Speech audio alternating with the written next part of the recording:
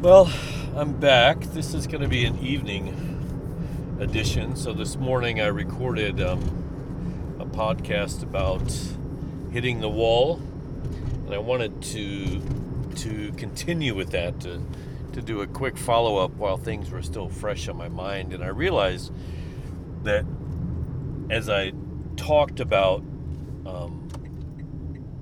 coming up against obstacles as you progress in various disciplines, or whatever it may be, sports or music or whatever, that there was a lot more. There was a whole untapped chapter that I wasn't going to have time to finish today, and so I wanted to kind of follow up on that while I was still thinking about it. So I guess I'll record that on my way home this evening, and we'll see how that turns out. Sorry, I'm in a tunnel, stopped at a stoplight, so it's a little bit noisy right now. I don't know if you can hear. We had a car go by with a sports muffler on it that was just going crazy, so that's what you're hearing. So, to recap, last time I talked about the fact that we come up against obstacles, and there seem to be times in our progression in various things, and whether it's spiritual, or I suppose it could be relationships, it could be skills that you're working on. I talked about how as a musician I had various breakthroughs, which meant I came up against obstacles. I came to a point where things seemed to stop and progress seemed to halt, but then suddenly, for whatever reason, the walls came down and I was able to go forward. And that happens a lot with young people, I think. That was me in college. It's almost like the idea of critical mass, that something will at some point get to the perfect size to where it must transform into something else. There's a critical mass point. Where the pressure builds up, and so far nothing's leaking, but the pressure continues to increase, but the time comes when the pressure must be released, and the vessel that is containing the pressure will give way at its weakest point. And that's kind of the idea of critical mass. Well, a breakthrough is sort of similar, but I suppose the positive aspect of that,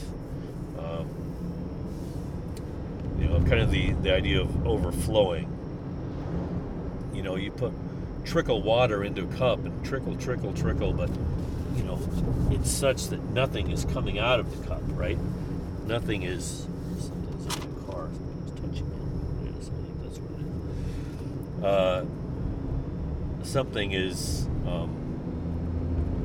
Nothing's coming out of the cup. The water trickles in, but eventually it'll get full and it will come out, right? That'll be the critical mass point, to where there's no more room for things to go in, and so it will come out. And there's a positive way to look at that, as well as a negative. You can think of that as a negative way. But the image that I came up with was the image of properly roasting meat. So maybe you know this, maybe you don't, but I am somewhat of an aficionado in barbecue, and specifically in smoking meats low and slow, whether it be turkeys, which is what I cut my teeth on, or more recently pork shoulders, and all kinds of big pieces of meat that need to be cooked low temperature and very slow. And there's something that happens in that process.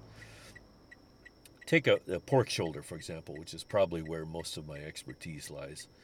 A pork shoulder is generally somewhere around, at least the ones we can get in Japan, are somewhere around 5 or 6 pounds, probably at the largest. Something like 2 kilos. Some of them are a little bigger than 2. Some of them are a little smaller, but something like 5 pounds. And the meat is such, it's a shoulder, and so a shoulder is a bundle of all different kinds of muscles, right? There's many kinds of muscles in the shoulder. But the shoulder is also a high work area. It's not a part of your body that doesn't get much work. The shoulder is working every day, every waking hour. So basically, when a pig is standing up, or when it's running, or when it's eating, as long as it's awake and it's on its feet, the shoulder is working. And so it's a very tough piece of meat. It's got lots of muscles, and the grain of those muscles go in all different ways. It has lots of connective tissue between the muscles. And the ones we get here in Japan, the bones have been removed. Some pork shoulders, obviously, in the States have the bones still in there. I think it's basically the shoulder blade and some part of the bone that connects to the shoulder blade. But it's a heavily worked muscle, and so it's quite tough. It's not a tender muscle like, say, the pork belly.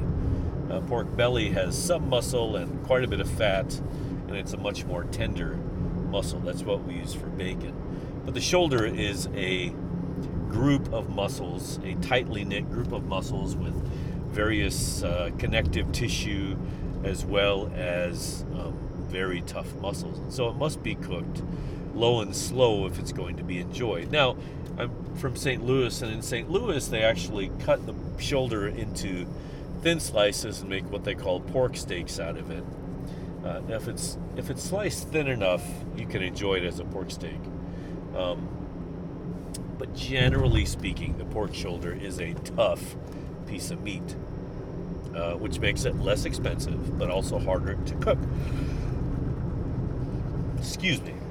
But in the process of cooking a pork shoulder, let's say we have a 2-kilo pork shoulder. Generally speaking, if you go low and slow, which is considered 225 degrees Fahrenheit, if you cook it at 225, it's going to take probably between 7 and 10 hours, depending on the specific piece of meat. And in that time, it's not a consistent cook. It's not a consistent elevation in temperature, okay?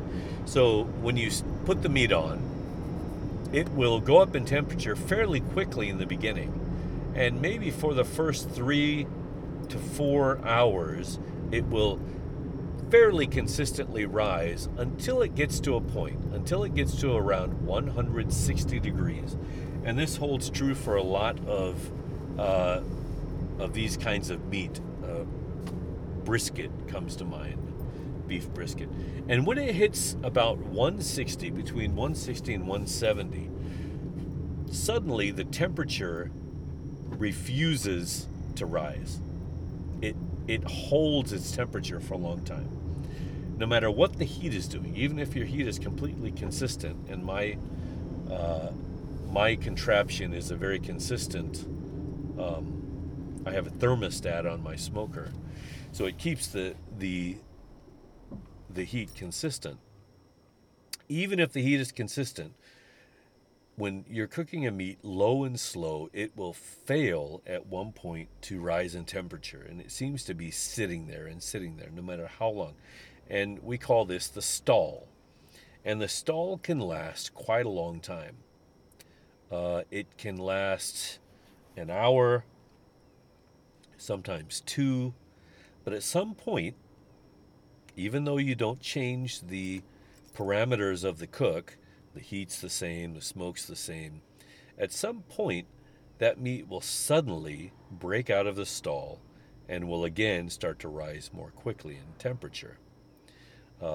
And if you take the meat out of the smoker before the stall, around 160, what you'll find, you'll have a very tough piece of meat. You won't be able to pull it, which is what generally smoked pork shoulder is for, pulled pork.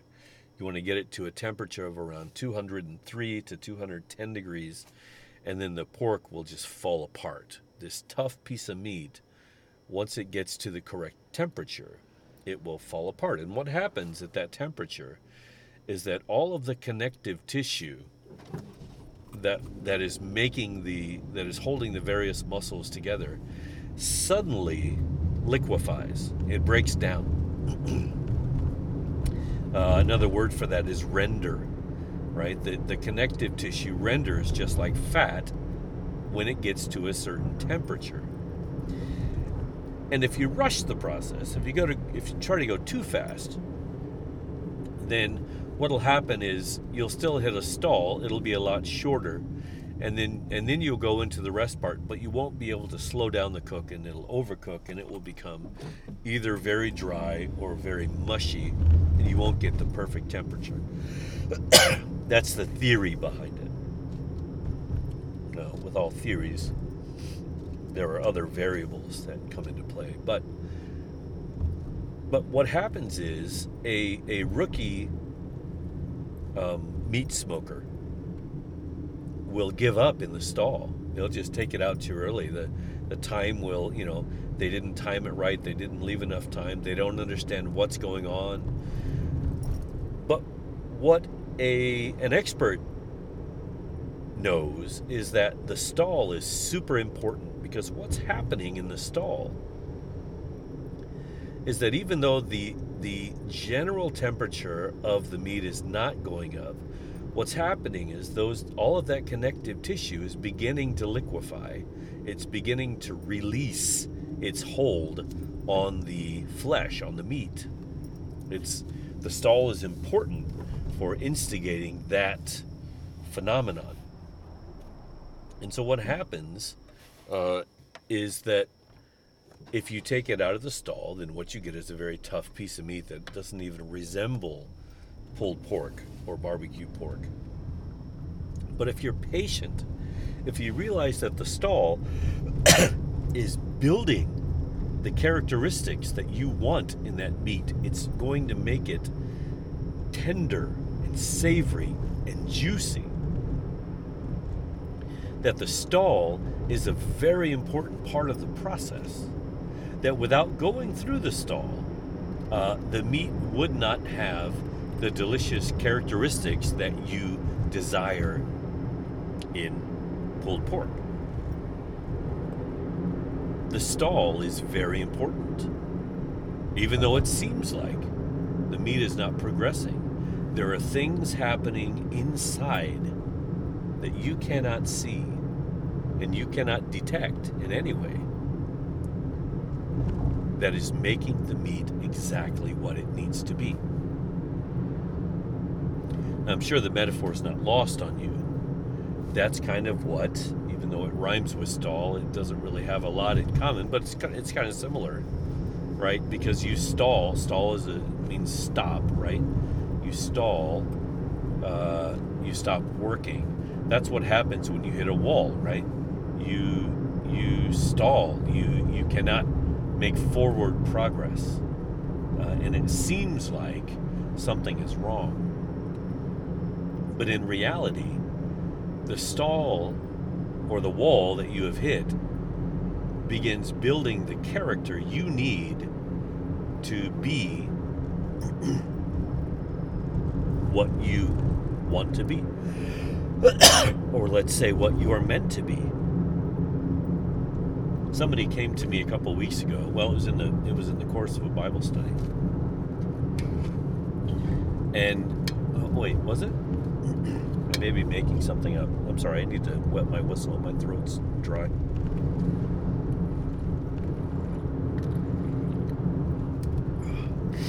After a long day teaching, my voice gets tired.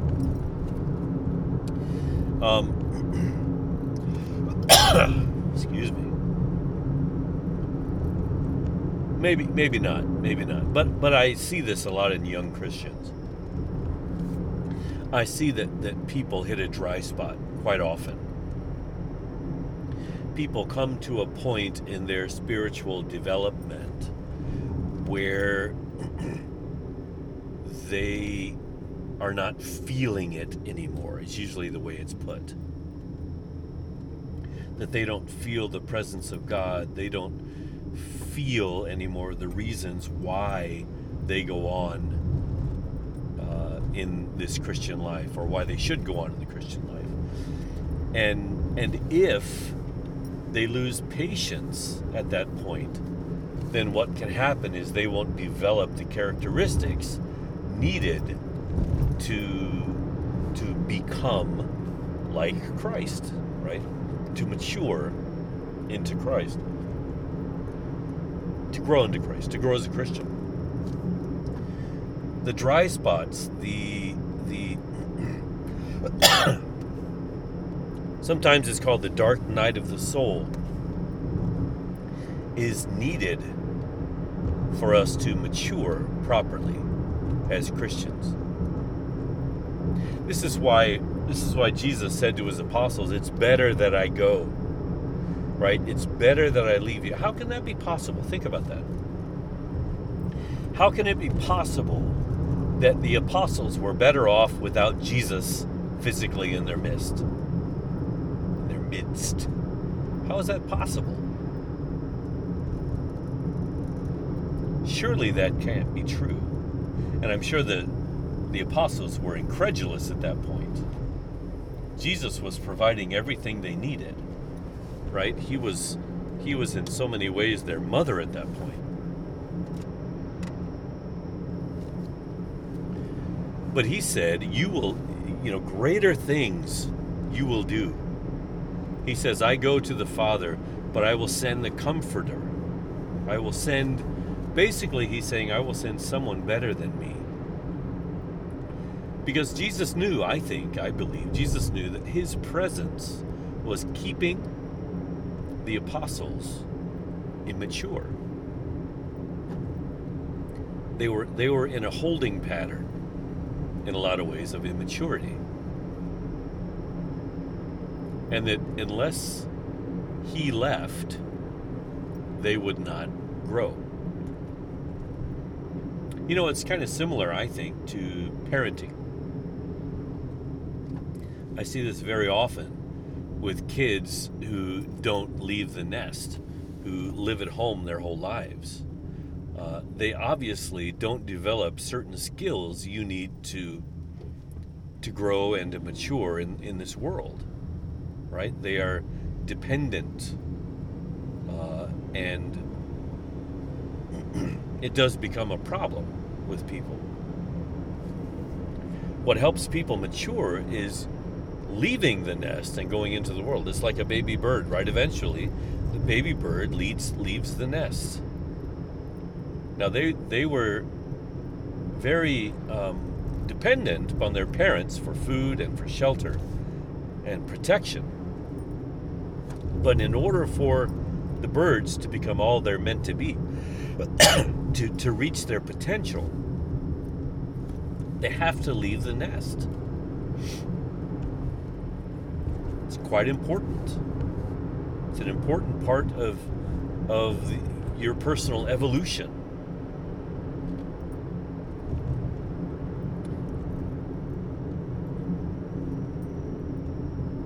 Now, it's also not a perfect scenario, because we can leave one nest and join another, right? Just as easy. We can become dependent on somebody else in the same way we were on our parents. That's possible. But it's difficult to mature while you're still under the watchful eye of your parents. I'm sorry I'm coughing so much. My throat's just a little scratchy.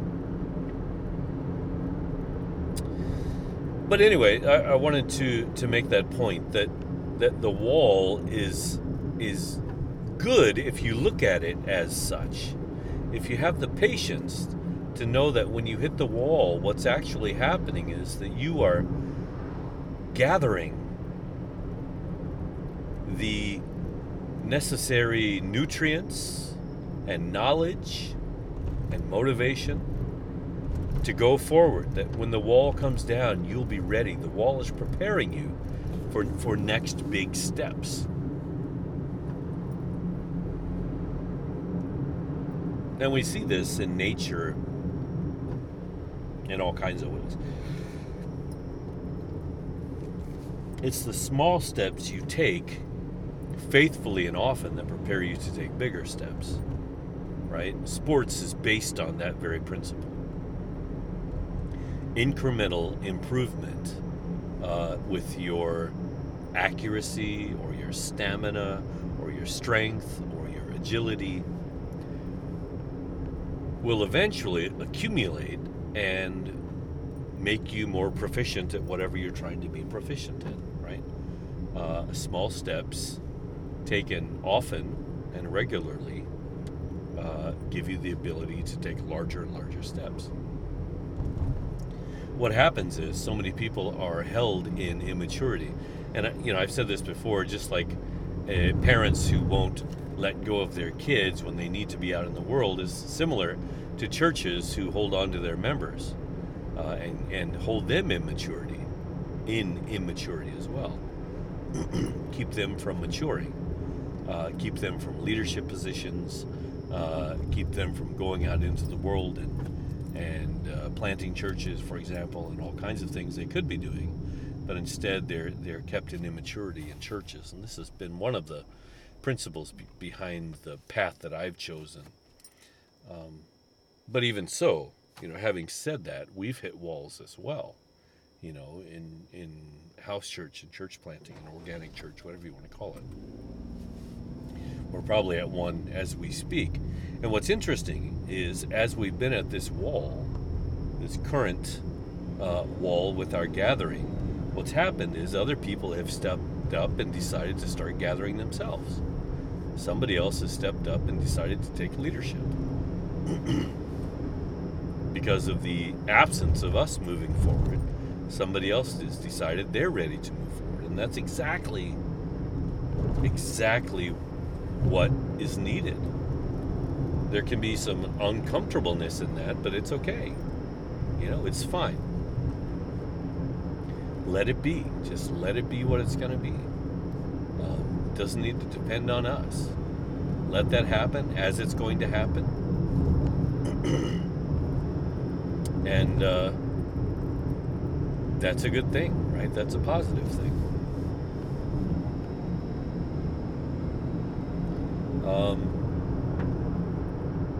I'm sure there are lots of other metaphors that you could use.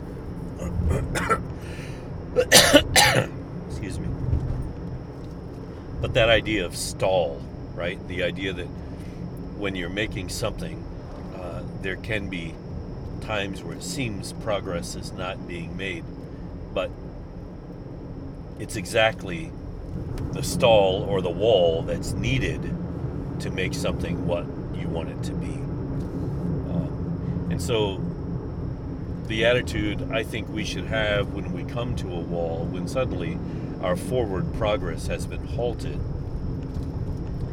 is, okay, something big is going to be in my future. This is a time that I am to gather resources, to find provisions, to pray, to maybe find team members or whatever it is. There can be all kinds of things that I think the Holy Spirit can lead you to doing in those times of a lack of forward progress. It doesn't need to be a negative thing. You need to look at it as an opportunity to prepare for great things that can happen in the future.